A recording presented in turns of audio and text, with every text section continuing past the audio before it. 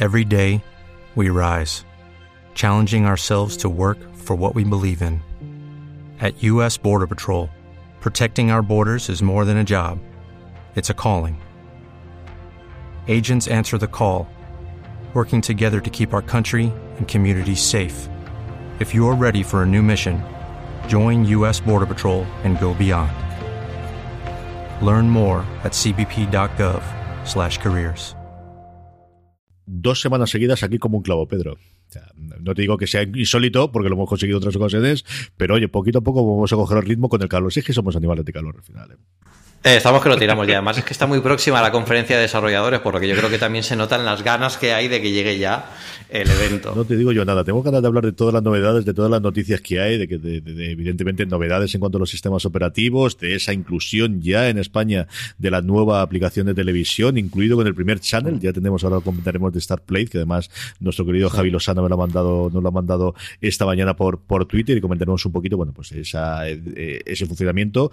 Está la máquina de rumores a pleno funcionamiento, tanto para la conferencia de desarrolladores como para los iPhone de septiembre. Ya empieza a haber rumores acerca de cómo puede ser el sucesor del iPhone XR. Todo eso lo iremos comentando a lo largo del programa, pero como comentaba al principio, Pedro, quizás la primera gran introducción ha sido la nueva hornada, la que posiblemente sea la última actualización de los sistemas operativos actuales, ¿no? Claro, ahora Apple está preparando un poco el camino para lo que presente en la conferencia de desarrolladores. Entonces yo creo que ahora, por ejemplo, con este iOS 12.3 que acaba de salir ahora, que ya teníamos disponibles en los canales de desarrollo y hemos podido ver un poco las novedades. De hecho, anticipamos aquí en una cosa más cómo era la aplicación de televisión y cómo funcionaba. Bueno, ahora ya están preparando un poco el terreno para el gran salto que venga. De aquí a septiembre saldrá alguna actualización menor ya, pero ya no contarán con grandes características, porque ya todo lo nuevo a partir de este momento, ya vendrán para los nuevos sistemas operativos que nos presenten el día 3. En general hemos tenido un lanzamiento de modificaciones, de alguna cosita, sobre todo ese sustito que hemos tenido de última hora con el tema de esa nueva... Claro, aquí estamos con si es virus, si es lo otro, pero bueno, que más o menos estamos prevenidos todo el mundo de lo que ha ocurrido, ¿verdad? Sí, bueno, no es, al final es mucho más sonoro siempre de lo que es importante, ¿no? De lo que es más importante. Al final son pequeños, al final es software. El software siempre puede ser malicioso, porque esto no es ni magia ni biología, no hay un ente maligno que es capaz de transmutar y tal, pero es software, y el software se puede programar para que consiga cosas malas, dependiendo también de los permisos que le demos y de cómo lo utilicemos. Entonces, siempre pueden salir cositas así, pero bueno, en Mac y en iOS estamos bastante, somos los que más seguros estamos, de hecho. Otra que también quizás ha magnificado el punto en el que estamos, veremos ahora cuando llegue el juicio, era esa demanda activa por parte de a partir de los usuarios y desarrolladores sobre la App Store, que había llegado al Tribunal Supremo de Estados Unidos, y el Tribunal Supremo lo que ha dicho ahora es que se puede llevar a juicio. No era una definición sobre si era culpable o dejar de ser culpable, había que romper o había que quitar el 30% de cobro, sino que hay al menos bases suficientes para que esto empiece a investigarse en tribunales inferiores. Claro, al final es lo que pasa cuando se llega a un nivel de usuarios y una cantidad de usuarios que casi tu producto monopoliza al resto de tiendas. De hecho, siempre hemos hablado de la App Store como la tienda de tiendas, ¿no? La tienda casi de la que partió todo, que puso de moda esto de las tiendas de aplicaciones, aunque antes ya existían conceptos incluso parecidos. En Linux no era una tienda al uso, pero era un repositorio donde tú podías ir a descargarte cosas. Y ahora aquí, yo creo que está bien que se tenga esa conversación. Yo creo que tarde o temprano iba a salir en un producto como la App Store, que está llegando a tantísimos usuarios. Yo creo que Apple aquí desde siempre ha sido clara con sus normas. De hecho, ahora es mucho menos restrictiva que cuando empezamos. Recordemos que cuando empezamos no podíamos tener ni siquiera aplicaciones que fueran similares a las del propio sistema operativo. No podíamos tener un navegador que no fuera Safari, no podíamos tener aplicaciones de correo, porque ya teníamos el correo, el mail de iOS nativo, y con el tiempo eso se fue relajando también, porque Apple entendía que tenía que dar cabida a esta competencia. Yo creo que ahí incluso sí que podía haber podido acusar a Apple de que, bueno, está evitando que la gente utilice su tienda para este tipo de cosas. Por lo demás, bueno, yo creo que las normas de Apple son justas o no son justas, pues son las que tienen y son para todos o deberían ser para todos iguales, ya excepto que seas muy, muy fuerísima de series como Netflix y los grandes estos, que también se adhieren a ellas bajo algún matiz en algún caso, pero está bien que se tenga esa conversación. Yo no veo mal que llegue esto y también que llegue a gran público, porque es una cosa que tenía que llegar tarde o temprano.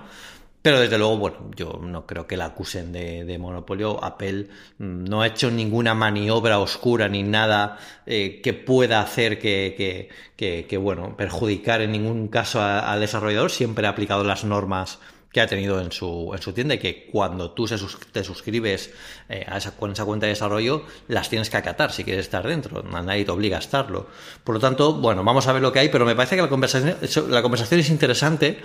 Y bueno, igual se consiguen extraer conclusiones o se consiguen extraer cosas que pueden ser beneficiosas, sobre todo para los usuarios, ¿no? Que al final somos la gente que por la que está ese tipo de productos en el mercado. Lo que está claro, Pedro, es que si hace 3 o 4 años nos convertimos todos en abogados especialistas en libertad de expresión, cuando todo el tema de la seguridad de los iPhones, o en los casos de asesinatos, en los casos de robos, ahora nos vamos a convertir todos absolutamente en entre este juicio y el que en paralelo, que no es exactamente el mismo, pero que también algunas de las bases son similares, quiere llevar a Spotify dentro de las Cortes Europeas, vamos a convertirnos absolutamente todos comentaristas del mundo tecnológico de Apple en especialistas de monopolio. Eso no tengo ni la más ni mínima duda.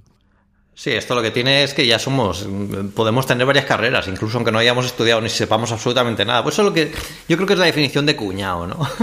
Yo lo siento mucho por el mío, pero al final, bueno, todos tenemos derecho a dar nuestra opinión. Yo creo que es perfectamente válida siempre que se respete a las opiniones de los demás y se haga con cierto estilo, con cierta educación.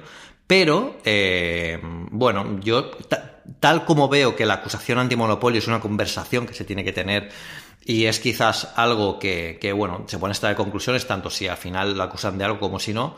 Yo creo que de lo que acusa Spotify a Apple no tiene ningún sentido, y es una de las cosas que van a caer por su propio peso, porque el propio Phil Schiller contestó a Spotify con una carta dentro de la página oficial de Apple, casi desmontándole, diciéndole, oye, es que nos acusáis de que nos estamos favoreciendo, y lo que pasa es que vosotros lo que queréis es un trato especial y de favor, y prácticamente acusando, casi con técnicas de extorsión. Oye, que si no me haces esto, pues me voy a quejar y te voy a armar un pollo, etcétera, etcétera. Yo creo que aquí ellos no tienen absolutamente nada de razón. Si quisieran algo, lo podrían haber conseguido quizá negociando o hablando con Apple para ver qué se podía conseguir, pero básicamente lo que quiere Spotify es estar en la Apple Store, porque saben que es donde más usuarios tienen y donde más van a llegar, pero no quieren pagar dinero porque ellos son Spotify. Bueno, pues eso es que no es así. Tienes que atenerte a las reglas. Nadie dice que sean justas, tampoco que sean injustas, pero son las que hay. Por lo tanto, si quieres estar, tienes que estar ahí. No te puedes luego quejar a papá porque es que esto, mira lo que me están haciendo. Bueno, pues que has querido jugar tú. O sea, es algo que quizá también sea una conversación que haya que tener y que para que evitar casos como este en el futuro, bueno, pues que salga un auto de algún tipo. Igual incluso aunque sea en contradictorio a Apple, si la justicia piensa que Spotify tiene razón, lo que yo quiero leer es por qué dictamina que tiene razón, y quizás eso, pues ahí veamos algo que ahora mismo no vemos. Yo por lo menos no lo veo. Yo en esto, igual que en otras muchas cosas sobre el sentido, os recomiendo encarecidamente que leáis los artículos en abierto que publica una vez a la semana, y luego, si os gusta mucho lo que hace Ben Thompson en Strategy, él habla desde hace bastante tiempo acerca de cómo, evidentemente, lo que tradicionalmente ha sido una legislación sobre monopolio, tanto en Estados Unidos como en Europa, que siempre ha sido distinto, en el mundo tecnológico actual, en el mundo en el cual el servir a un usuario más es gratuito, de que los servicios gratuitos son capaces de generar mucho dinero, que era algo que tradicionalmente no han tenido los monopolios, hay que al menos replanteárselo. Y yo creo que en esa línea, tanto la parte como de Apple, como comentabas tú, Pedro, como otras que están saliendo tanto en Facebook, tanto sobre Google, sobre las grandes tecnológicas, ¿no? Para algunos las grandes tecnológicas, por otros los cuatro jinetes del apocalipsis como Amazon. Yo creo que sí que es un debate que a nivel de sociedad tenemos que tener, ¿no? De cómo se pueden regular cuando estas empresas, cómo se puede decir que hay un monopolio cuando estás dando un servicio gratuito, que era una cosa que hasta ahora jamás se ha legislado y que por un lado tiene que salir por los juicios y por otro lado también a nivel político, ¿no? Que es la parte complicada en la que esto se vaya a legislar, porque al final si alguien siempre va detrás de cuál es la realidad de cuando es especialmente el punto tecnológico, siempre la política, ¿no? Exactamente, sí. Yo creo que además es algo que, como te digo, se tiene que tener, se tiene que sacar conclusiones, tienen que bueno, ver qué pasa finalmente con eso también para que quede claro estos temas de una vez y que no sean algo recurrente que salga cada cierto tiempo, cada vez que a alguien, bueno, pues en caso de Spotify se le ocurra una idea genial para ellos ganar más pasta sin incumplir las reglas, o, bueno, la conversación del monopolio de Apple también es una cosa que, por ejemplo, pasó con Microsoft hace cierto tiempo.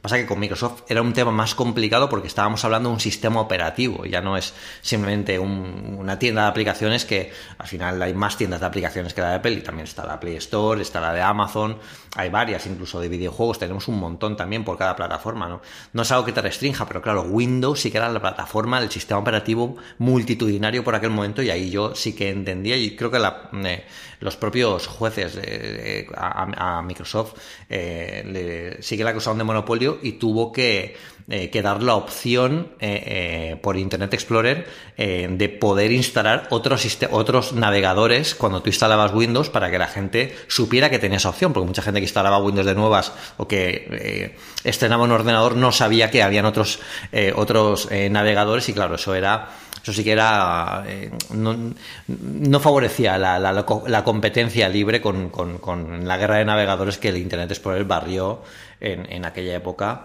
Y ahora hay muchas más opciones. Bueno, es algo que hay que estar, y yo creo que es importante tenerlo. Y de la parte filosófica, en la que seguiremos hablando, desde luego, esto no es un tema que se vaya a acabar ni este mes ni este año, yo digo yo. A una parte más prosaica, Pedro, que es que después de que nos han mandado el AirPower, que yo te invito a que nos digas una vez más que eso existió, que tú lo viste con tus ojos, dime lo que me gusta por lo digas. Lo vi, lo toqué, grabé un vídeo, tengo un vídeo por ahí que pensaba que no tenía, y alguien lo dijo en Twitter, no, porque es que esto es una maqueta que no funciona, y yo dije, pues yo creo que tengo un vídeo funcionando, y sí, tengo un vídeo donde se ve que tú lo pones, lo cargas, lo quitas, va perfecto. Va perfecto en ese ratito. Yo entiendo que tendría otros problemas que, claro, con 5 segundos de verlo encima de una mesa no lo puedes ver, por eso se analizan los productos con más tiempo. Pero sí que estaba allí, pero no llegó a salir. Pero bueno, ya como vamos a ver ahora, pues ya hay otras opciones que son también, no son igual de elegantes, a lo mejor igual de minimalistas que las que diseña Johnny Ive, pero son igual de buenas. Y habéis podido probar una de ellas, una además yo tengo ya mucha curiosidad por ver, que es la Nomad con la edición para Apple Watch, es decir, que también tiene, porque hasta ahora el gran problema de Qi es que al menos hasta la nueva edición del Apple Watch tiene un cargador distinto, y eso hay que integrar de alguna forma. Era una de las grandes promesas que también iba a tener el AirPower, y es que podías tenerlo tanto si fuese el teléfono, como la nueva base de carga de los AirPods, como el reloj. Esto lo incorpora de una forma, como decimos nosotros, bastante elegante, ¿no? Sí, esto al final, claro, la AirPower lo que hacía era, Apple quería conseguir que pusieras donde pusieras un Apple Watch o cualquier otro dispositivo compatible con carga Qi, bueno, pues se pudiera cargar sin ningún problema. Eso era muy complicado, yo creo que aquí había que mezclar distintos tipos de condensadores, era muy complicado, porque quizás entre ellos se hacían la puñeta y al final conseguías elevar la temperatura de todo el producto, y podía ser incluso peligroso, ¿no?, para los dispositivos o para la propia alfombrilla de carga. Nomad, ¿qué ha hecho? Bueno, pues lo ha separado, porque como tú dices, evidentemente lo que carga el AirPower no es exactamente la carga Qi que todos conocemos. De hecho, podéis hacer la prueba con cualquier Apple Watch, incluso el Series 4 si tenéis en casa, e intentar cargarlo con una base que tengáis para cargar los últimos iPhone, y veréis que no pasa nada, o sea, no se puede cargar. Entonces aquí Nomad ha hecho una cosa que está bastante bien, porque no ha intentado copiar un AirPower. Lo que ha hecho es, una base de carga bastante elegante. Hay algún modelo incluso que tiene madera, que es bastante chulo, con una base de como si fuera de piel sintética, y que tiene hay un modelo que solo puedes cargar 2 dispositivos, que es el que tiene solo la base, y luego hay un segundo modelo que tiene el pequeño brazo para poder tener el Apple Watch cargando de forma imantada mientras está cargado también los otros 2 dispositivos, que claro, eso nos soluciona a todos el problema de cargar los AirPods, de cargar los AirPods de segunda generación, de cargar el iPhone y de cargar además el Apple Watch. Y el modelo que tiene Nomad yo creo que es de los más elegantes que hemos visto. Nosotros, cuando tuvimos la oportunidad de probarlo, dijimos que sí que queríamos hacerlo y que queríamos enseñarlo a a los lectores.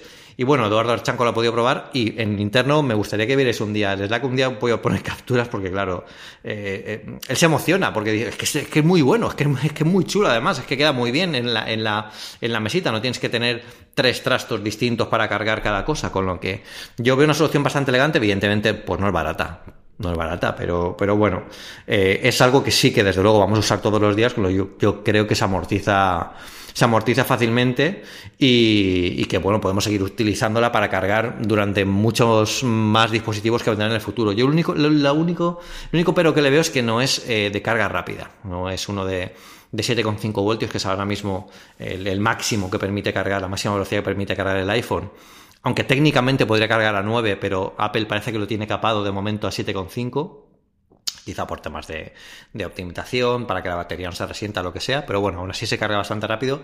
Como máximo carga a 5, que es el estándar de la carga Qi. Bueno, pues con eso, para dejarlo toda la noche, que es el objetivo de este cargador, está bastante bien. Y bueno, y queda muy bien. La verdad es que hay varios modelos, varios colores. Echar un vistazo en el artículo de Eduardo y queda muy bien. En cualquier decoración que tengáis seguro que encontráis una que pegue, y sobre todo que carga un solo cable. No tenéis que tener ahí un adaptador en la mesita de noche con 4 o 5 enchufes colocados. Este está bastante curioso, y además es bastante elegante, y como digo, me gusta que hayan pensado un poquito y no hayan copiado el diseño del AirPower, que es algo que bueno, pues eso, se ha quedado en el pasado. Yo estaba pensando ahora mismo en la cantidad de cables que tengo encima de la mesilla para poder... Ya, yo también. Yo también. Me pasa igual. Y hay una cosa que sí, que evidentemente no es nada barato. La broma son $139, 123, y rezar que no te pille aduanas, que entonces cuando nos podemos reír todos un ratito, sí, cuando te llega una de estas cosas. Me gusta mucho el hecho de que tenga el cargador integrado que con el precio te venga el cargador integrado del Apple Watch. Que en alguno de estos, cuando son más baratos, es porque el cargador lo tienes que poner tú, que hombre, al final tienes uno, evidentemente, pero ya es un cable más, y ya empezamos otra vez a tener otro cable más, y suma y sigue. Exacto. Y suma y sigue, ¿no? Aquí es cierto que yo tengo la manía de cargar el iPad con el USB-C. Every day we rise, challenging ourselves to work for what we believe in. At U.S. Border Patrol, protecting our borders is more than a job. It's a calling. Agents answer the call, working together to keep our country and communities safe. If you're ready for a new mission, join U.S. Border Patrol and go beyond. Learn more at cbp.gov/careers. Y entonces tengo a día de hoy un cargador de Anchor que tiene el 4+1, los 4 USB-A más 1 USB-C, y esa es la parte que tendría complicada. Pero eso se arregla con un iPad mini como el que me dijiste tú, Pedro, y arreglado. Ya está, claro. Ya está. No tienes más. todo sería mucho más fácil de esa forma. Además, de verdad. Que por cierto, la gente me pregunta mucho si alguna vez llegará la carga inalámbrica a los iPad. Técnicamente es posible, de hecho es bastante sencillo porque hay más espacio, pero también eso impide que, bueno, para tener carga inalámbrica no es un proceso mágico en el que toda la superficie de repente cargue. Tienes que tener unos condensadores que son como unos pequeños fogoncitos que se ponen. Habitualmente, si el dispositivo es muy grande, pues pones 2, si es más grande aún, pues pones más. Pero claro, en un iPad habría que poner o muchos o solo centrarlos en una determinada zona. No es muy elegante, digamos, para utilizarlo. Por lo tanto, yo creo que Apple se esperará aquí un poco más a sacar una carga inalámbrica de este tipo, porque además, imaginaos, queda un poco ridículo una base de carga como las que tenemos para cargar el teléfono, para cargar un iPad que es enorme. Casi tendrías que hacer ahí, ¿sabes? ¿Sabéis la escena esta de Indiana Jones cuando en la primera película, cuando intenta robar el cetro, que tiene que poner la bolsa de arena para que no le caiga? Pues te imaginas así, ya tenéis la foto para este podcast. No te preocupes, prometo que pongo aquí a Indiana Jones en su plena momento, sí señor. Así que estarías ahí como con el cargador inalámbrico y el iPad ahí un poco buscando el equilibrio para que todo cargara perfectamente, con lo que, bueno, puede ser divertido una noche, pero todas las noches seguramente dirías, oye, esto ya está bien, ¿no? Las fundas, sí, que al final tienen las fundas también, habría que replantearlo, ¿no? Porque al final las carcasas sí que ahora que tenemos la carga inalámbrica están empezando a pensarse para eso. Las propias de Apple, evidentemente, también de terceros, pero las del iPad, que al final te protegen la parte de atrás, o con el tema del teclado, eso también debe dar una vuelta, ¿eh? A mí hay una cosa que sí que me gustaría ver, que de hecho ya lo tiene Android, creo que lo tienen, no sé si lo tiene más, creo que lo tienen más Android, no solo Samsung, pero es la carga inversa, ¿no? Que un dispositivo, un teléfono pueda dar batería de forma inalámbrica a otro, ¿no? Yo creo que eso llegará en los nuevos iPhone de este año, tal como se ha rumoreado, para cargar los AirPods o para cargar el Apple Pencil o lo que sea, ¿no? O incluso el Apple Watch, depende cómo lo monten, o igual el Series 5 que sale este año. Pero sí que estaría bien, por ejemplo, que convirtieran el iPad en una gran base de carga. Entonces ahí tú el iPad lo cargas con cable, le das la vuelta y ahí puedes poner a cargar el iPhone, el AirPower. Quedaría un poco raro en la mesita, quedaría como una pequeña torre de Hanoi. Pero, oye, pues también puede quedar curioso, ¿no? No sé si es muy elegante tampoco, pero se me acaba de ocurrir. Yo creo que probaturas de esas vamos a ver 1 millón en la próxima mobile y vamos a ver los próximos 2 o 3 años de para arriba y para abajo, y al final yo creo que alguna cosa implementará Apple. Yo la forma más fácil que veo la carga inalámbrica del iPad es si tuviésemos un stand o tuviésemos un algo en el que ponerlo o con el teclado, no sabría decirte. No sé, estoy dándole vueltas, pero sí, yo creo que el futuro está clarísimo que es la carga por contacto. Eso sí que lo tenemos clarísimo, totalmente mentalizado, ¿eh? Sí, exactamente. Yo creo que va a llegar y bueno, a ver qué lo hacen. Yo la carga por inversa en el iPhone sí que me gustaría verlo, porque alguna vez para cargar los AirPods o para cargar algo así, por ejemplo, en el iPad Pro, que permite ser como una pequeña batería, una gran batería externa, me ha salvado la vida más de una vez. O sea que cargándolo con cable, evidentemente, con un cable USB-C a un cable Lightning, a un extremo Lightning. Y me ha cargado el iPhone, me ha cargado los AirPods y me ha venido muy bien, con lo que yo creo que es una buena idea. Y además es una forma muy elegante de hacerlo. A mí me gusta mucho, como lo tiene Android y como lo tienen otras marcas, lo veo bastante elegante y bastante chulo. Habría que ver cuánta energía se pierde ahí, porque yo no creo que eso sea, bueno, evidentemente nunca será 1 a 1, pero bueno, hay que ver. ¿Y quién carga al que carga, no? Es como los Watchmen, esto un poco. Sí, pero es cierto que es una cosa que no molesta, que no te va a quitar, al menos de buenas a la primera ninguna, pero el día que lo necesitas te salva la vida, Pedro. Exacto, sí, totalmente. Rumores, que estamos en pleno movimiento, como comentábamos antes, en 2 pares. Por un lado, de la conferencia de desarrolladores hablaremos después, y antes, porque ya empezamos a tener todo lo del iPhone, 2 cosas publicadas esta semana en Apple Esfera alrededor del sucesor del iPhone XR, que veremos cómo se llama, si vamos al 11 todos, o si tenemos una S detrás, o qué es lo que vamos a hacer. La primera, lo que más me gusta a mí, que son los colorines, Pedro. O sea, yo sé que esto queda muy feo decirlo, que aquí somos muy serios profesionales. ¿Qué quieres que te diga? A mí lo que me acabo de decir y voy a comprar un 10R fue el rojo. Y luego tengo la batería, siempre tengo la funda de batería y no lo veo, pero cada 2 o 3 días lo saco y digo, es que es bonito el jodido. De verdad que es bonito el color. Tenemos colores nuevos, o al menos parece que podemos tener colores nuevos. Sí, aquí me hace mucha gracia porque todo el tema, por ejemplo, de los colores, del nuevo diseño de los nuevos iPhone, ¿no? Que se parece que va a tener triple cámara, o en el caso del iPhone XR va a tener doble cámara, va a estar como encuadrado en ese cuadro que nos parece tan extraño, ¿no? Muchas veces olvidamos el pasado y olvidamos que cuando veíamos los renders del iPhone del iPhone 10 y veíamos esa hendidura también ahí, lo veíamos muy raro, ¿eh? Luego la cuestión, todo es acostumbrarse y sobre todo recordad que estamos viendo esquemas de fundas que no han salido al mercado para un móvil que no existe, con lo que evidentemente no queda bonito, ¿no? Y otra cosa es cuando veamos pues el diseño final con estos colores nuevos, además, que según salen aquí son bastante distintos a lo que conocemos, con el diseño Apple, con los nuevos materiales. Hay que encajarlo todo, que aunque no nos guste que este cuadrado sea tan grande, habrá que ver cómo queda en el diseño final. Y como tú dices, es que los colores venden un teléfono, parece mentira. Evidentemente el teléfono vende el teléfono, pero los colores ayudan a que te intereses, ya que, oye, mira qué bonito mira qué tal. Con lo que yo creo que aquí hay mucho que ver aún. Y este año va a ser un año en que cambie, quizá no cambie espectacularmente el diseño, pero evidentemente van a tener nueva óptica, sobre todo viendo los móviles que están saliendo ahora con unas cámaras impresionantes. Yo creo que Apple se tiene que poner también aquí las pilas con esto. Y este año, desde luego, va a tocar hacer eso y va a tocar un poco de cambio de imagen y de cambio de sus puntos clave. Y uno de ellos es la cámara. La banda verde, oye, me gusta mucho. ¿Qué quieres que te diga? Sí, el azul no era feo. Bueno, ojo, el azul no les quedó como ellos querían. No llega a ser eléctrico, tampoco llegaba a ser demasiado bonito. Cuando yo lo vi en la tienda, el rojo es espectacular, sencillamente. Y la banda verde, al menos en la render que tenéis vosotros allí en Apple Esfera, oye, pues la verdad es que sí, sin mucho más, sí que me gusta bastante.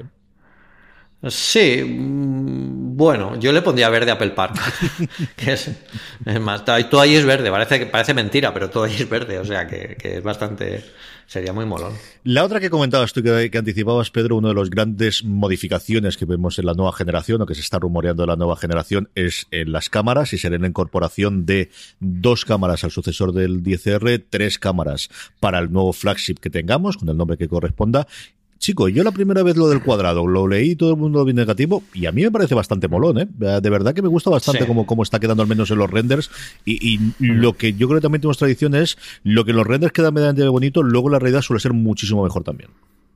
Claro, es precisamente eso. Date cuenta que al final los renders, cuando quieren mostrarte una zona, que es la novedad, ¿no? de este render, como es la zona cuadrada, lo que suelen hacer es destacarlo más. Eso nunca lo hace Apple, porque tú cuando miras un teléfono nunca te fijas, te pones a 2 centímetros de la cara el bulto de la cámara, ¿no? Que es lo que más te choca. Entonces, claro, lo vemos y vemos todo el conjunto, todo el diseño al conjunto, todo el contexto del producto. Y aquí es un poco lo que se olvida con estos renders, ¿no? Que pueden estar muy bien para orientarnos, para decirnos, oye, el próximo iPhone va a tener 3 cámaras o 2 en el caso del iPhone XR, y va a ser más o menos así, pero no significa que el diseño final y todo el producto, porque al final el iPhone es un producto completo que tiene las cámaras y tiene muchas más cosas, como hemos hablado, de materiales, colores, etcétera, luego quede mucho mejor en mano, o quizá no, quizá luego sea el iPhone más feo que existe, pero bueno, yo nunca he visto muy poca veces, por no decir muy poca gente, después de ver el iPhone en la calle, ya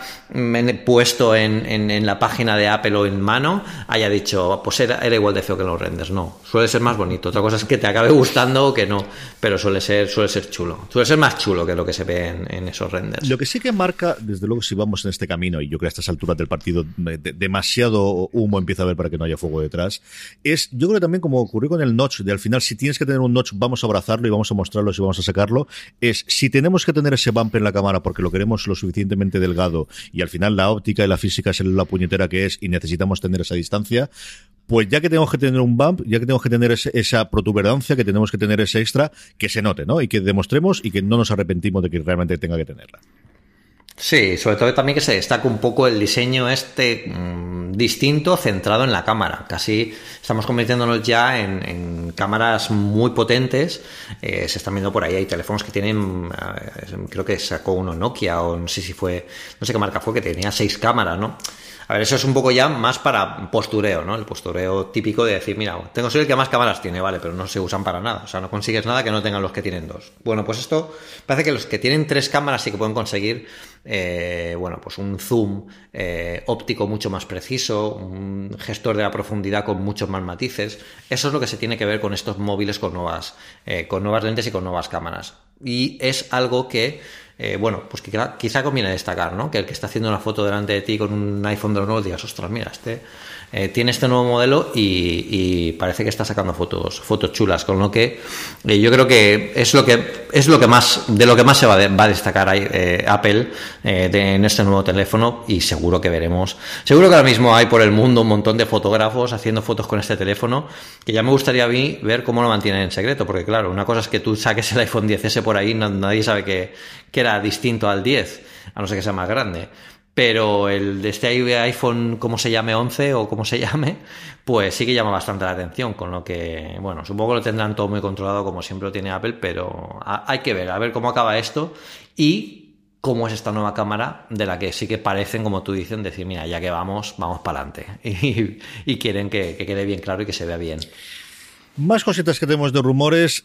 Una de las cosas más esperadas, hasta el punto de que yo creo que se monta una revolución si no se presenta en la próxima conferencia de desarrolladores, es el nuevo Mac Pro, y esto viene aparejado con ese también cambio de criterio de Apple, que parecía que igual que ha salido, por ejemplo, de los modems y de todo el aparataje Wi-Fi, precisamente ahora que empezamos con toda la red de mesh, deja de fabricar todos los dispositivos AirPod, de AirPort. También tuvimos ese cambio de monitores. Pero parece que aquí hemos cambiado, ya tenemos rumores de que posiblemente volveríamos a tener otra vez unos monitores oficiales de Apple, y la presencia, o mejor dicho, la eliminación del monitor 5K de LG, que había sido de alguna forma, si no el oficial, si el oficioso, el que te recomendaba que comprases con el antiguo Mac Pro, está empezando a desaparecer del Apple Store, precisamente significando que es bastante probable que junto con este Mac Pro tengamos de nuevo un monitor oficial de Apple, lo cual, oye, me da bastante contento. Yo tengo un monitor desde hace 10 y tantos años de Apple y sigue funcionando maravillosamente bien, ¿eh?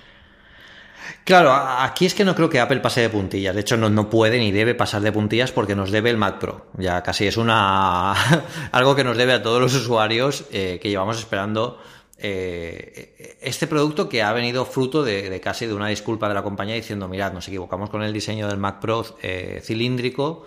Era un diseño súper molón venido del espacio, pero era complicado de mantener y de actualizar con placas de fabricantes, etcétera, porque había que hacerlo todo a medida y bueno, no era el mejor diseño del mundo, hablando en términos de practicidad, ¿no? En términos de diseño como tal, de elegancia, es una pasada. Yo cuando lo tuve la primera vez en mis manos pensaba que había bajado aquello de una nave espacial, pero bueno, había que cambiar un poco. Entonces dijeron: vale, perdonad, vamos a hacer uno que ahora sí que sea práctico y además supongo que también será bonito.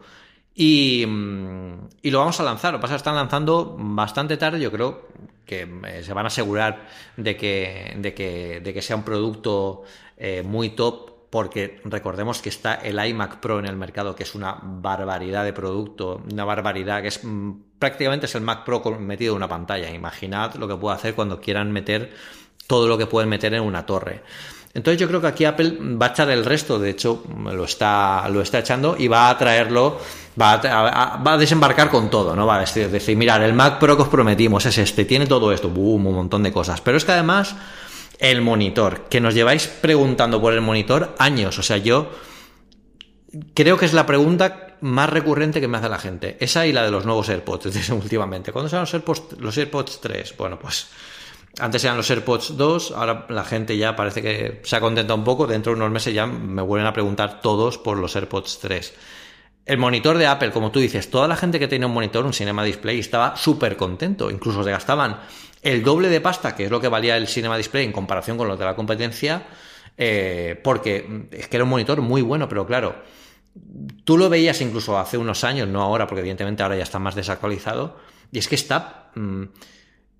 no es consecuente con la época. Tú ves un iMac que es muy finito y tiene una pantalla 5K impresionante, y ves un monitor encima de display de la época que tiene además un grosor que es casi como un iMac original, bueno, tanto no, pero muy similar, muy bastante más grueso, y sabes que estaba fuera de eso y que Apple no estaba tocando ese diseño porque no quería hacer un nuevo monitor, o no quería, o estaba preparándose para algo más. Por eso, bueno, pues Apple ofrecía en su página web el modelo de LG, que es un modelo 4K bastante potente, para que la gente, 5K bastante potente, para que la gente lo pudiera utilizar y lo pudiera probar, pero ellos todavía no tenían. Y yo creo que ahora están preparando un salto más. Evidentemente no pueden ofrecer ahora un monitor 5K como una gran revolución, porque ya existen monitores 5K muy baratos, muy buenos y que no aportan nada. Yo creo que tiene que ser un poquito más, igual que este Mac Pro tiene que ser algo más de lo que esperamos que sea.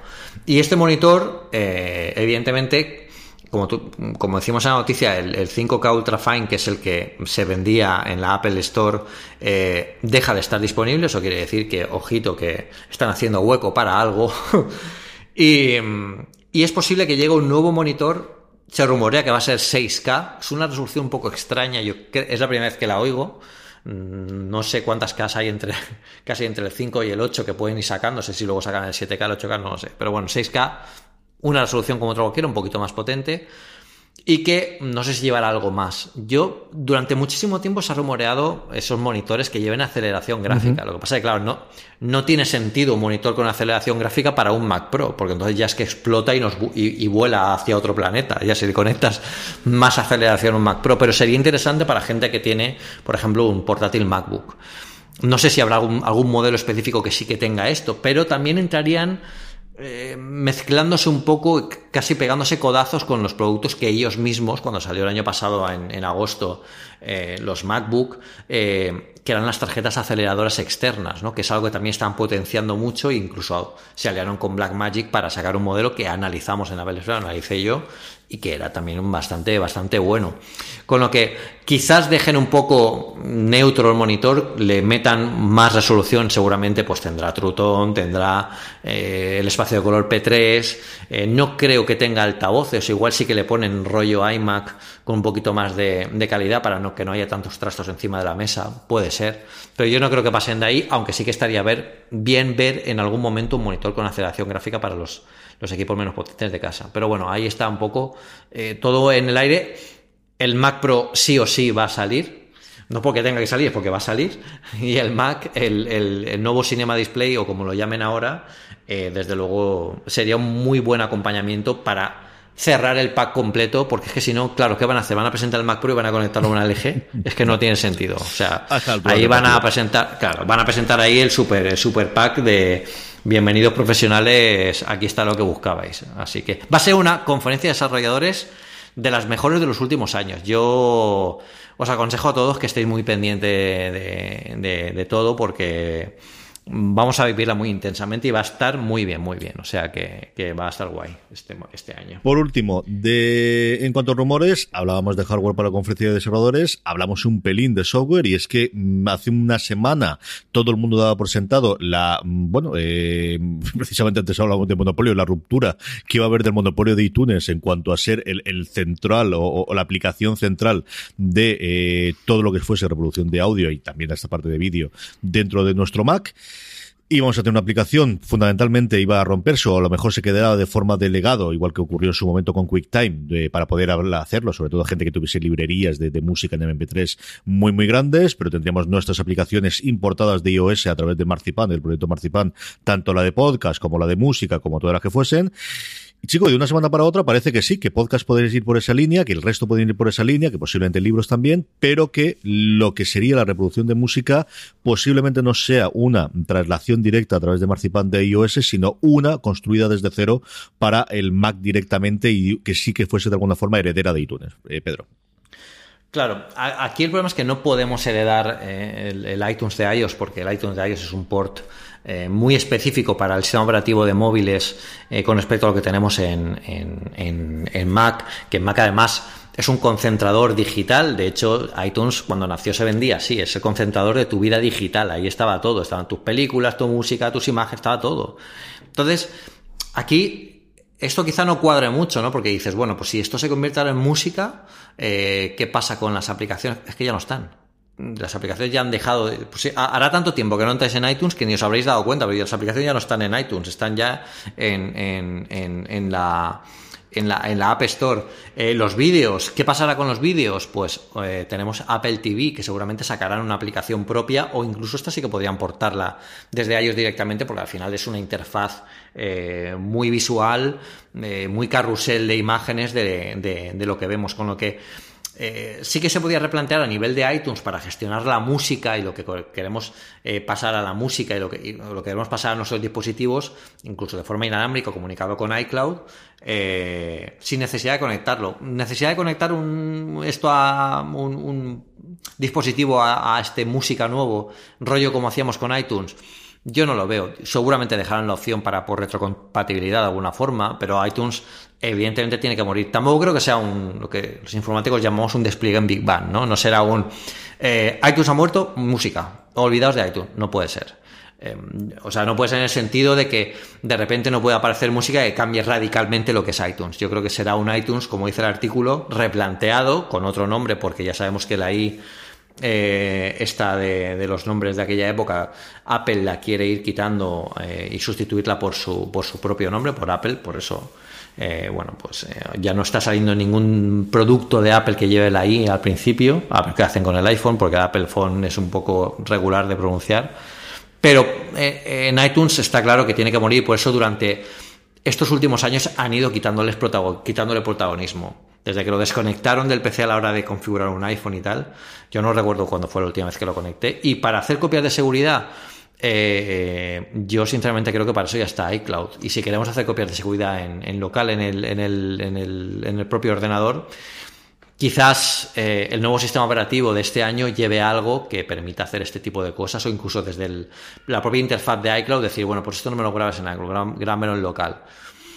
Habrá que ver cómo se plantea. Evidentemente, música tiene mucho más sentido como aplicación independiente de aquí, y al final volvemos a lo que fue iTunes en un principio, que es un repositorio musical, no un repositorio de todo, que no tiene ya ni siquiera casa el nombre. No creo que vuelvan a querer que una aplicación que se llame música sirva para meter otra vez ahí todo, a no ser que quieran hacer alguna traslación muy despacio entre una aplicación y otra. Habrá que ver cómo lo plantean, pero yo creo que irán por ahí los tiros, ¿no? Que nos olvidemos un poco de iTunes. Yo tengo mucha curiosidad por ver cómo hay, sobre todo la aplicación de podcast, de si va a tener una aplicación como tal, si eso va a dar un impulso o no a que se reproduzca en Mac, porque yo creo que hay muchísima más gente de la que pensamos. Primero, que tiene su librería todavía de música y sigue escuchando esa sin tener un servicio de suscripción como Apple Music, como Spotify. Y segunda, y eso sí que tengo algún otro dato, de otra cosa no, pero de reproducciones de podcast, siempre me sorprende la cantidad de gente que sigue escuchando podcast en escritorio. Y además, yo creo que son mucho más que en el portátil, en el propio escritorio, como te digo, ¿no? Y en un mundo en el que tenemos todos el móvil y que además con los iPods y mira, incluso en CarPlay y lo que sea, sigue habiendo mucha gente que lo sigue escuchando en el propio ordenador, y yo creo que también eso es un punto interesante de la nueva aplicación, porque yo creo que va a gestionar bastante mejor, y todas las incorporaciones que tiene ahora de novedades, por ejemplo, ahora todo el tema de las notas y el tema de los enlaces, yo creo que es una cosa que puede tener bastante en la traslación de la aplicación de podcast de iOS al Mac. Y también hay una cosa que está muy bien, estaría muy bien que Apple lo solucionara en las próximas versiones de los sistemas operativos. Hay por ahí un script que lo hace, no sé si no es un atajo propiamente dicho, no sé si es un Apple Script o alguna aplicación propia en sí mismo para Mac, que lo que hace es que tú le puedas pedir a Siri que, oye, esta música que estoy escuchando, pásamela al HomePod. Eso no se puede hacer aún, y estaría muy bien, ¿no? Que estás escuchando música en el Mac. Yo muchas veces mientras estoy escribiendo estoy escuchando música en el Mac. No me la pongo ni en el HomePod ni en ningún sitio, pues bueno, pues porque prefiero estar un poco más aislado y tener los AirPods o lo que sea. Pero a lo mejor, bueno, pues acabo de escribir, me pongo a cocinar y ahora quiero oírlo en el HomePod mientras cocino. Bueno, pues pedirle al Mac, oye, Siri, pásame la música al HomePod, y que pueda continuar. Esa continuidad estaría muy bien, y es una de las cosas que la nueva aplicación de música tiene que solucionar, porque al final estamos en una época en que la integración con Siri ya no es algo secundario, tiene que ser importante, y tienen que darle importancia suficiente en el propio sistema operativo, en todos ellos, pero también en cosas como esta, que al final es la base. Para lo que más uso Siri es para música, para pedirle música. Entonces, aquí sería importante que dieran una marcha más a la hora de dar más funcionalidad a este producto. Video Rencón, Pedro, ya empezamos a hacer pasito a pasito. El primero ha sido la incorporación de aquello que vimos en la última presentación de Apple. Por fin ha llegado ese día de mayo, en el cual tenemos la nueva interfaz del Apple TV, o mejor dicho, de los servicios de televisión de Apple, no solo en el Apple TV. Yo creo que en esto podemos centrarnos, y luego te cuento yo mi experiencia con el Apple TV, con la americana, de lo que parece que en el futuro podemos tener aquí en España, sino que ya habéis podido empezar a ver cómo funciona la aplicación en lo que va a ser el futuro, que es en televisores inteligentes directamente, empezando por el Smart TV de Samsung. Sí, eso lo vimos además, tuvimos una conversación en el grupo de Telegram, que por cierto aprovechamos para recordar, es telegram.com /una cosa más. /una cosa más. .me. Es que cuando yo ya he entrado hace mucho tiempo, tenéis que entrar, los que no estáis tenéis que entrar ya. Bueno, pues ahí teníamos una conversación de que había gente que decía, oye, es que todavía no veo yo la aplicación en mi tele Samsung. A ver, y algunos se quejaban incluso de que en el artículo de Apple no poníamos los modelos. Bueno, Apple en un principio no puso exactamente todos los modelos. La nota de prensa decía textualmente: todos los modelos de 2019 o de 2018 y algunos de 2017, o al revés, todos de 2019 y algunos de 2018 son compatibles. Hay que ver, si te aparece la aplicación, pues es que es compatible tu modelo, que ahora suelen ser de los últimos. Y aquí la conversación que teníamos en el grupo era bastante interesante, porque yo ponía mi caso, ¿no? Toda la gente me pregunta cuando pongo una foto en Instagram de mi casa y sale mi tele y tal, ostras, ¿qué tele es esa? Porque es una tele normal, es una tele sin marcos de Samsung, pero es de 2013. Y mi tele de 2013 no me la cambio porque es una tele de 55 pulgadas, que es el único motivo por el que la cambiaría, porque parece que está como... ¿Sabes cómo cuando menguan las cosas se hace más pequeñita? Sí, pues mi tele no puede ser que tenga las mismas pulgadas que cuando la compré, porque yo la veía gigante y ahora ya no. Y bueno, mientras ese es el único problema que le veo, pero El panel es bastante bueno y me gusta mucho cómo se ve, a pesar de que es Full HD, no, ni siquiera 4K.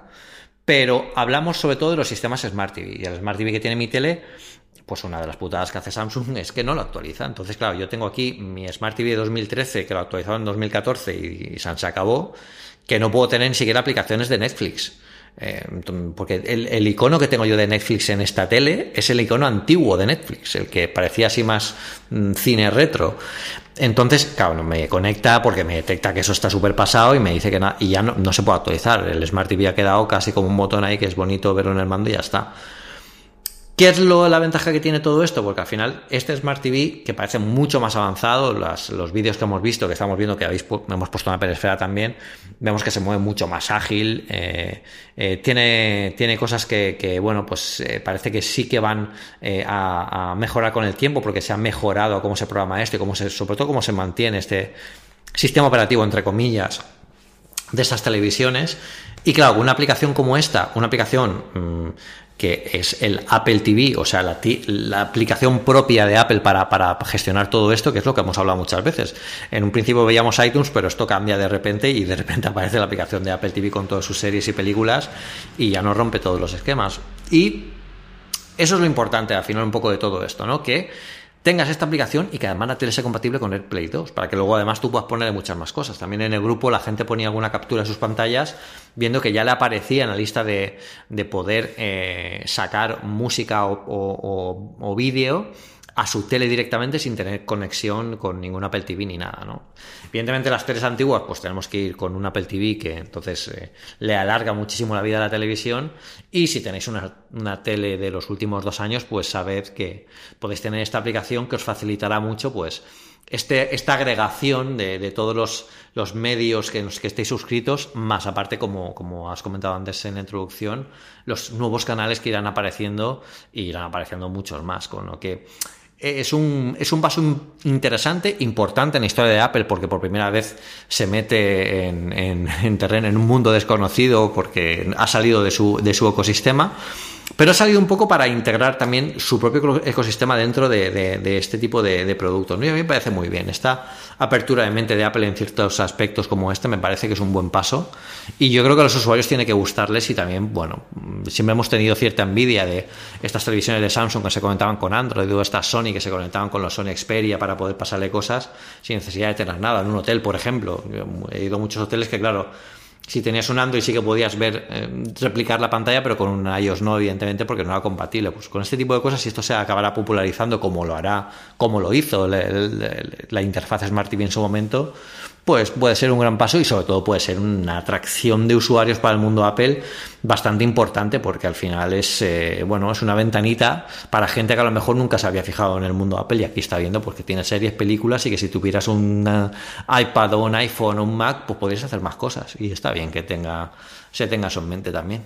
A ver, cosas que yo he estado trasteando y probando. Yo lo he probado en el Apple TV, lo he probado en el iPad y lo he probado en el iPhone, y os digo por qué. Primero, por ver la interfaz cómo quedaba en cada una, y luego por otro lado porque tanto en el Apple TV como en iPad lo tengo configurado con el sistema americano para poder ver Hulu, mientras que en el iPhone tengo el español y así puedo ver los channels que estaban apareciendo en cada uno de los sitios. Si ya tenías antiguamente la experiencia de usuario, yo creo que, bueno, lo que vimos fundamentalmente en la Keynote está más elegante, más limpia, y de inicio lo que va a hacer es recomendarnos de una forma mejor, sobre todo cuando empecemos a incorporar proveedores de contenido, que evidentemente es lo que especialmente para el caso español falta. En el caso americano, por ejemplo, tenemos toda la parte de deportes. Hay una cosa que no me acaba de matar de los deportes, y es que no te reconoce tu equipo favorito, que es una cosa, por ejemplo, MLB.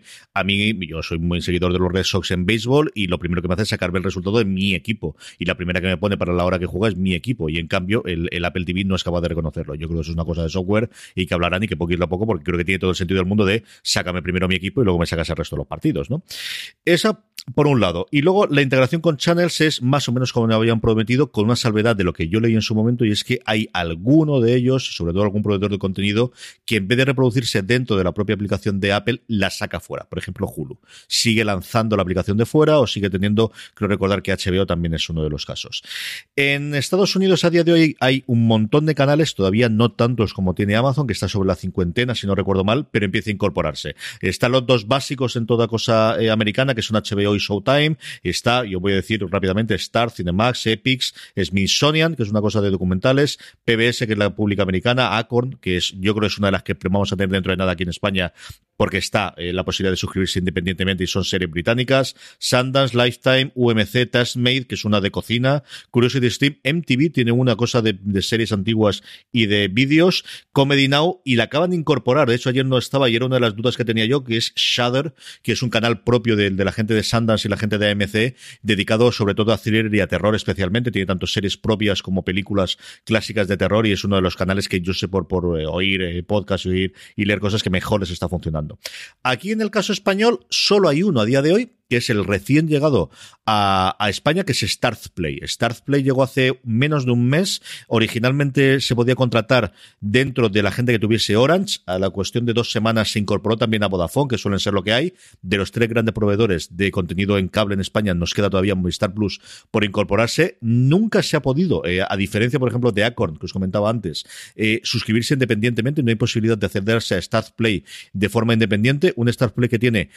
Le falta alguna de las grandes series de Starz en Estados Unidos porque ya la tienen vendidas internacionalmente, pero que va a llegar con la nueva serie de Josh Clooney con Catch 22, que aquí se va a llamar Trampa 22 si no recuerdo mal. Tiene alguna cosa curiosa e interesante también y que está apostando y que va a traer cosas bastante interesantes, y es el primero que a día de hoy te puedes suscribir. De hecho, yo me entero esta mañana porque me lo ha mandado Javi Lozana, al que mando un abrazo, como decía al principio del programa, y te dice que pruébalo gratis, 7 días gratis, y a partir de ahí 4,99. Utilizan La Princesa Blanca, que es protagonizada por Jodie Comer, la que podéis ver ahora en Killing Eve, y la tienen aquí como la imagen, y luego Power, que es una serie de las que ha funcionado bien, tienen 4 o 5 temporadas y no habíamos traído aquí. Y luego tienen Vida, tienen Now Apocalypse, y como os digo, sobre todo es las 3 o 4 que va a llegar. También alguna película que se nos ha quedado, y algunos de ellos traen, por ejemplo, Dirty Dancing, la tienen exclusiva para recordar aquellos tiempos, si os apetece verlo. Entonces, bueno, pues yo creo que esto va a ser los próximos meses. Cada vez vamos a tener especialmente canales pequeñitos que habían llegado aquí, con cosas que se podían incorporar con un Orange, un Movistar o con un Amazon perdóname, con un Orange, y que se puedan suscribir independientemente. La experiencia de usuario, yo creo que nuevamente nos sigue faltando el tener toda la cantidad de contenido, especialmente noticias y sobre todo de deporte. Ya hay que ver si se incorpora DAZN, que yo creo que sí, que en Estados Unidos yo creo que también va a entrar dentro de este juego en incorporarse dentro de Amazon o del resto de los proveedores, y sobre todo cuando nos llegue Apple TV Plus y tengamos precio o no tengamos precio a partir de otoño, Pedro. Sí, esperemos que ver algo en la conferencia de desarrolladores. Yo creo que no es el momento para verlo ni es el momento para anticiparlo nada, pero si os dais cuenta, desde que se presentó todo esto en marzo se ha quedado muy parado en el sentido de que no han habido grandes anuncios ni siquiera oficiales, ¿no? Evidentemente se están moviendo, están preparando un gran desembarco que yo creo que lo veremos en la vuelta de vacaciones de verano en septiembre con la presentación del iPhone, porque yo creo que es un momento importante para Apple para presentar este tipo de cosas o presentar nuevos productos de cara al público, porque hay mucho foco mediático puesto en ese artículo y en ese evento, y yo creo que es el momento para presentarlo y que la gente pues vea un poco todo lo que va a salir, y que luego casi ya para los últimos meses del año llegue el gran desembarco de todas las novedades. Pero quizá pues veamos aquí algún adelanto, alguna cosa. Los nuevos sistemas operativos tienen que llegar. Algo tiene que llevar del Apple TV para tener todo preparado, para que cuando llegue el momento de que todo esto empiece a llegar ya y se active por fin, todos lo tengamos ya instalado en nuestros dispositivos. Con lo que, desde luego, todo lo que has comentado es abrumador. Yo sigo a la fundación, hola, ¿dónde está? Es lo que me falta, que alguien me confirme esto, por el amor de Dios, pero bueno, es algo que me apetece ver, y yo creo que más allá de la presentación que tuvimos, que a algunos nos faltó quizás una presentación con más trailers dedicados, sino un gran meta trailer, tiene pinta de que va a llegar alguna presentación más grande, o empecemos a ver un carrusel de trailers donde veamos un poco más aquí en concreto lo que podemos ver con Apple TV Plus. Y va a ser muy grande, como hemos comentado, como llevamos comentando, de hecho, mucho meses. Sí, la aplicación, desde luego, la maquinaria de trailers y de notas de prensa, de comunicación del resto está totalmente parada desde el evento, no hay absolutamente nada que se haya colgado. Hay precisamente, bueno, pues que están funcionando todo a pleno rendimiento, quiero decir de HBO con Juego de Tronos y el final de VIP y lo demás, las cadenas en abierto que ahora se termina de Big Bang Theory y hoy precisamente que hemos tenido el anuncio de la nueva temporada de Black Mirror con los 3 episodios que llegarán el 5 de junio cuando estamos grabando, es decir, tienen que empezar a entrar también en ese movimiento y saber vender un producto que hasta ahora tampoco han vendido, ¿no? Y a ver cómo lo pueden hacer a nivel de trailers y sobre todo de presencia, tratar con talents, es decir, con los actores y con los directores y con los guionistas que tienen que llevarlos por el mundo, si los van a dejar solo en Estados Unidos o lo van a traer en Europa, es decir, hay mucha parte de logística que hasta ahora Apple no ha tenido que tener y que tengo muchísima curiosidad profesional, como podéis entender, por fuera de series, de saber cómo van a plantearlo y cómo van a entrar ahí dentro y cómo van a llevarlo. Pedro, sobre el tema de la semana, íbamos a hablar un poquito, llevamos casi 50 y tantos minutos, así que yo creo que en este podemos hacerlo un poquito, porque tampoco hay mucho. Es esta semana en la que sabemos cuándo es la conferencia de desarrolladores, todos sabemos que va a haber la keynote el lunes, pero todavía no se han mandado las invitaciones, que al final lo que da un poquito de jugueteo de tratar de adivinar dentro de esa invitación que se envía de qué va a ir la cosa o qué podemos saber sobre la propia keynote inicial, ¿no? Yo, si fuera Tim Cook, enviaba la foto del nuevo Mac Pro y diría: aquí lo tenéis, cabrones, el día 3. Hasta nos vemos. Y ya está. Para que la gente dejara de especular. Como al final, a ver, Tim, si sabemos que lo vas a sacar, tío. Tírate un poco el rollo, porque ¿sabes qué pasa? Que en las últimas invitaciones, como tú dices, sí que se podía averiguar o intentar pensar, uy, ¿por qué dicen? Yo me acuerdo el otro día estaba revisando las invitaciones de hace unos años. Y veía, por ejemplo, la del iPhone 5, que se presentó el 12 de septiembre y la sombra del 12 era un 5. Tú decías, curioso, ¿qué será lo que presenten? Bueno, pues por lo menos ahí te da una pista, o es un poco... o también cuando pusieron 4 iconos de iOS para una presentación y era un mapa, una fecha, un tal... Bueno, la gente hizo aquí unas cábalas que prácticamente a algunos les explotó la cabeza y luego eran pues que lo habían puesto al azar, no tenía más historias.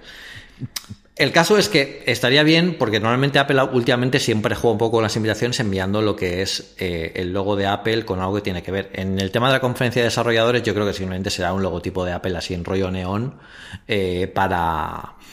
tal como es el diseño gráfico de este año para el evento, para el evento no, para toda la semana de la conferencia, y será más o menos así. Pero bueno, el año pasado yo hacía mis cálculos, creo que empezó un 7 de junio, bueno, empezó un lunes de junio, primer lunes de junio, y justo 2 semanas antes fue cuando se envió la nota de prensa oficial anunciando la keynote, que iba a ser 2 semanas exactas después. Con lo que, si esto es así, hoy estamos grabando miércoles, pues bueno, pues el próximo lunes ya debería anunciarse el evento oficial y bueno, y ver cómo es, a ver si sabemos algo más, y a partir de ahí ya sí que es la cuenta atrás, pistoletazo de salida, y aquí el amigo Guilherme Rambo va a empezar a desembuchar todos los secretos que sabe, y Mark Gurman también, porque están últimamente con un goteo de cosas que yo creo que tienen guardadas muchas más, porque al final un sistema operativo es casi más inseguro que una cadena de estas asiáticas de montaje de iPhone, porque claro, aquí cualquiera se puede meter bajo el capó, pero es que Guilherme es un crack y encuentra cosas que bueno, de hecho encontró los iconos del iPhone 10 antes de que salieran, o sea que hay cosas muy buenas que podemos ver aún cuando todavía no hayamos llegado a la conferencia. O sea que nos esperan 2 semanas antes de la conferencia bastante importantes, y repito, va a ser una de las mejores conferencias de los últimos años y una de las más importantes, porque al final en la conferencia de desarrolladores la gente no tiene mucho interés, entre comillas, a no ser que fuera el desarrollador, porque al final, bueno, son los sistemas operativos, pues va a salir algo bueno, pero este año van a haber muchos cambios en los sistemas operativos, va a haber cambios en hardware, va a haber cambios importantes en todo el ecosistema, y es un momento importante para la historia de Apple en la que va a haber muchísimo que hablar, así que, bueno, hablaremos. Indudablemente que hablaremos, pero nos quedará para la semana que viene, en la que, como dice Pedro, yo creo que con toda seguridad sabremos ya. Vamos a terminar, como siempre, con la recomendación de la semana que recomendamos a la audiencia, Pedro. Vale, a mí me ha pasado una cosa esta semana, y es que, bueno, a mí me regalaron un ordenador. Mi primer ordenador no fue un Mac, porque a los 10 años estaba el Amstrad. Bueno, a mí me compraron el Amstrad CPC 464, el de cassette de toda la vida. Yo me gustaba mucho jugar, pero me quedé sin juegos. Y como venía un libro de Basic con el ordenador, pues dije yo, anda, pues esto es un chollo, si me puedo hacer yo mis juegos aquí con esto. No hace falta que mi padre me compre más juegos. Y medio, bueno, aprendí a programar entre comillas, porque en aquella época lo que sabía era básicamente copiar listados de revistas e intentar descifrar qué narices era aquello. Yo, con unas nociones mínimas de Basic, hice un juego. Cuando tenía unos 10, 11 años hice un juego, una aventura conversacional, que a mí me encantó, porque me encantó el hecho de pensar en informática, plantear, y sobre todo porque me gustaba mucho escribir también ya de niño. Entonces se juntaban mis dos mundos favoritos. El tema es que yo me viene muy arriba, incluso dibujé la portada, hice un dibujo y tal, o sea, yo tengo en cinta con mi juego grabado, tal. ¿Qué pasa? Pues que ese juego ha permanecido en el olvido hasta que lo encontré hace poquísimo. Pero claro, yo quería cargarlo en un emulador para poder destriparlo un poco y verlo sin necesidad de llevarme el Amstrad por ahí. Bueno, pues lo conseguí un Wallman que me dejó un compañero de trabajo, y haciendo 1000 virguerías con el Mac, utilizando el Adobe Audition, que es el heredero del Cool Edit de toda la vida. Pues ahora el Adobe Audition este tiene un control de ecualizador tremendo y un montón de opciones para poder capturar sonido. Si que tenéis que capturar sonido de viejos Wallmans, desde luego usar el Adobe Audition, que es buenísimo. El caso que conseguí recuperar mi aventura, era una aventura que me hizo muchísima ilusión encontrarme con mi código de programación de niño de 10 años. Entonces ahora, 30 años después, pues he decidido que voy a terminar aquella aventura, que era el juego que hice, y lo voy a terminar evidentemente para Amstrad CPC. O sea, voy a hacer un juego de 64K para cinta. Entonces, bueno, en mis ratos libres igual tardo 30 años más en sacarlo, pero bueno, ahí estoy. Me divierte mucho hacerlo, y el caso es que me ha vuelto a devolver el gustillo por las aventuras conversacionales, que es un género que a mí me ha gustado mucho siempre. Así que hoy os recomiendo, no un juego, una aplicación, es una página web, se llama solutionarchive.com, que lo que tiene es un recopilatorio de todas las aventuras conversacionales en todos los idiomas que se han escrito y se han publicado hasta ahora, incluso las que no se han publicado.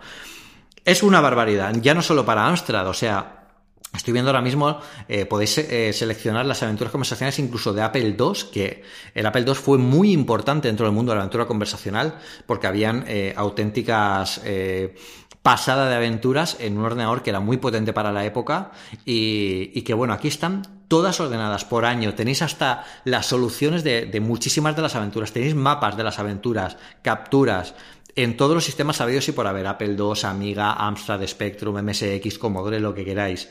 Y es una pasada de página web que nos lleva un poco a aquella época y posiblemente nos haga descubrir aventuras que no sabíamos que existían, pero que no sabíamos que existían porque se han hecho hace... Por ejemplo, antes me he encontrado una de Bob Esponja. Digo, ¿esto cuándo se hizo? Es de 2010. Alguien lo ha hecho. Siguen haciéndose aventuras y juegos para estas máquinas, con lo que... Echar un vistazo si os gustó, si estuvisteis en aquella época y jugasteis alguna, y a lo mejor en aquella época os parecía un poco rollo, porque escribir, tal, no sé qué. Ahora lo veréis igual con otra perspectiva, porque lo que me gusta de estas aventuras es que tienen cierta magia, ¿no? La imaginación aquí juega un papel muy importante, y a mí eso me gusta mucho. Y aquí podéis probar algunas en casi todos los sistemas habidos y por haber, y seguro que si en aquella época os gustó, esta página os va a encantar. Si no habéis visto nunca nada parecido, entrad en la página, echad un vistazo a ver qué encontráis. Y desde luego está muy bien saber esto, de dónde venimos, porque aquí, gracias a estas aventuras, se ha heredado mucha tradición de juegos de videoaventuras, los clásicos de Lucasfilm, y luego las aventuras que tenemos ahora, incluso en 3D, muchas vienen de esos proto videojuegos, con lo que echar un vistazo, que son muy curiosas y todavía se siguen haciendo. Ya os digo, yo estoy haciendo una que donaré gratuitamente cuando la termine, y es muy, muy divertido de programar, porque es casi como escribir un libro interactivo, y es también pues muy divertida de jugar si tienes la cabeza pensando que es una ficción interactiva en un videojuego al uso. Con lo que echar un vistazo, que seguro que la página os llamará al menos la atención, que se sigue haciendo algo tan completo para juegos de este tipo en 2019. Es sencillamente espectacular, y la de horas que puedo perder mirando esto, Pedro. Porque sí, me he ido yo lo he directamente hecho, a Commodore y hay 1000 y pico, y luego me he metido porque la primera noticia que sale es que hay un contribuidor, un nuevo de los contribuidores que tiene la página, Pablo Cocelec, Pablo Martínez Merino, se ha unido para hacer sobre todo los conversacionales en español, y me he metido a cuántos hay, 666 en castellano, que me ha llevado muchísimo la atención son las que hay a día de hoy. Es espectacular. Y como decía Pedro, desde las que se hicieron en los años 80, 90, ahora mismo estoy mirando aquí una de Proin que se llamaba Abracadabra del 88, Sí. a cosas recientes de eso, de 2018, 2019, de la gente que sigue escribiendo en algunos de los casos.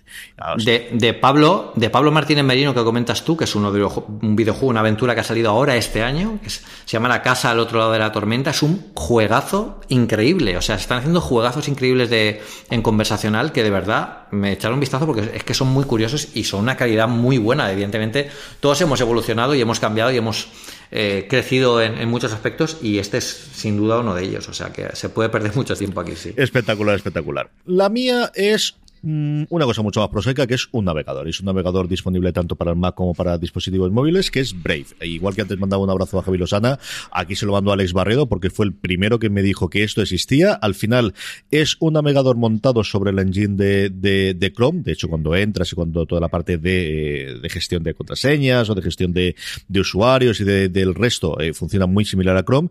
Eso sí, tiene desde el principio un bloqueador de anuncios y la parte de la seguridad muy bien puesta. Y chico, yo no sé qué leche se me había metido en el iPhone, que de vez en cuando visitaba alguna página y me hacía unas cosas rarísimas de medio phishing y dije, esto no tengo ninguna calma. Evidentemente en los dispositivos móviles, cuando vaya a abrir un enlace, sigue yendo al Safari, porque a diferencia de en el Mac no puedes configurar como por defecto otro navegador, pero me he acostumbrado a utilizarlo y de verdad que estoy muy contento con él. Funciona muy bien, es posiblemente el más rápido de todo lo que he trasteado. Cuando quieres después seleccionar la publicidad para verla, tiene un sistema que intenta, pues que la gente tenga una publicidad no invasiva y que pueda hacerlo y de alguna forma recompensarlos también, pero se ha convertido, como os digo, salvo alguna otra cosa en el que al final tiro de Safari o incluso tiro de Chrome, mi navegador por defecto, y simplemente buscaros una semana en la que tengáis tranquila de trastearlo, porque yo creo que os puede funcionar muy muy bien. Brave es como se llama el navegador, está totalmente gratuito en todas las plataformas, como os digo, y lo tendréis, al menos echarle un ojo que vale la pena. Interesante. Yo lo estaba mirando también ahora y la verdad es que es bastante impresionante. Hay veces que nos sorprendemos el uno al otro viendo cosas, porque las show notes estas de los artículos los vemos antes, pero por ejemplo yo acabo de escribir lo del Solution Archive lo he escrito 15 minutos antes o poco antes de empezar, con lo que casi lo vemos online. Y la sorpresa es real, o sea, nos sorprendemos realmente, no somos actores. No, lo hacemos muy bien esto, y además, como ya no lo sabemos, nos lo dejamos para el final y ponemos la recomendación al final del todo, claro, porque la parte divertida es esta. Esto es totalmente indudable. Claro. Hasta que ha llegado una cosa más, 71. Pedro, lo tonto, llevamos 71 programas de estos. Oye, 2 semanas seguidas, tenemos la conferencia de desarrolladores en cuestiones de 2 semanas y media, muchísimos más rumores van a salir, evidentemente. Veremos cómo se va poblando, yo creo, de canales la aplicación de la nueva app de televisión de Apple, y la seguimos comentando, junto con muchísimas más cosas durante la semana que viene. Pedro, un abrazo muy fuerte hasta la semana que viene. Un abrazo muy fuerte, y decirle a todo el mundo que la semana que viene hablaremos. Y tenemos que hablar de muchas cosas, o sea que estad atentos. Sí, señor, tenemos que hablar. Telegram.me/una cosa más para unirnos a nuestro grupo de Telegram. Más de 400 personas diariamente hablando sobre tecnología y el mundo de Apple. De verdad que lo pasaréis muy bien. Telegram.me/una cosa más. Y a todos vosotros, gracias por escucharnos y hasta el próximo programa de Una Cosa Más. But there is one more thing. And we've managed to keep it secret. Y me falta mi recomendación, que la voy a añadir ahora mientras parlem. Vale, está mirando ahí porque yo tengo tribunal de selectividad de martes, pero es de martes a jueves, no es de lunes. Vale, el día 3. ¿Qué inicio puedo verlo? Ya veremos cómo monto yo el rollo con la selectividad, pero bueno.